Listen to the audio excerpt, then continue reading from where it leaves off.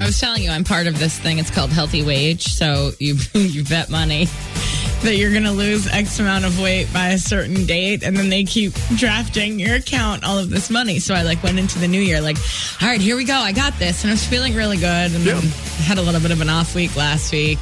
I was back at it this week. I'm feeling really good. Drank some wine last night. Ate a peanut butter egg. This morning, I'm starving.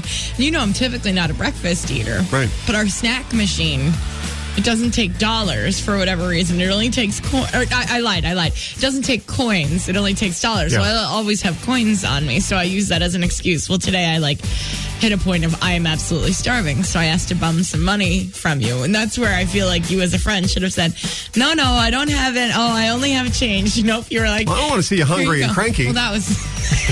You're right. This is all for you. Hungry and obnoxious is what he was going to say, but it didn't quite come out that way. But no, I wanted to. If you were hungry, you have to eat something. So then I went in and I pressed C6, and C6 is the best snack selection. Yeah, because it's the hot and spicy, zesty snack mix. Now, was there one in there?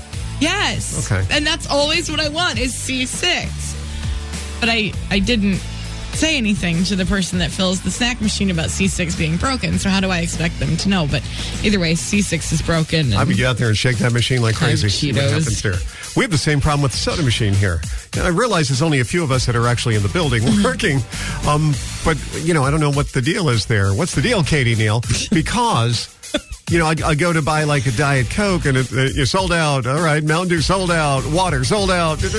And you go down and you hit every button sold out. And then you get, after you put your $2 in, you get your $1.75 in quarters back one by one. Yeah, but are we obnoxious if we put little notes on the snack machine? Who's going to see it, though? The snack guy's not coming. Nobody's coming. It's us. The snack machine is fuller than I've ever seen it before. Yeah, so they came back. It's not the same people, I guess, to do the soda machine and the snack. All right, well, then we need to leave notes. I know that might be obnoxious to the 6 of us that are in this building currently, but we need to leave a note. C6 doesn't work. Yeah, soda machine needs to be restocked. The soda machine needs to be restocked, and the snack machine does not take quarters. Yeah, so it needs to be able to take change. It's a first world problem. The other word, and you guys probably can relate to this too, especially on the soda machine. Okay, so you put it in, and they don't have what you want today, you get your change back. But if there's not enough quarters in there, they start spitting out nickels and you're standing there for 35 minutes to get your $2 back. Hence the reason I have no dollars on me, but I put $1,000 in nickels. And you ever go in there and then, I'm going to get it, but all I have are these nickels, and you're one in. Oh. And your mouth is watering at that point. I could be clean shaven when I walk in there, and I got to shave by the time I actually get my soda out of the machine.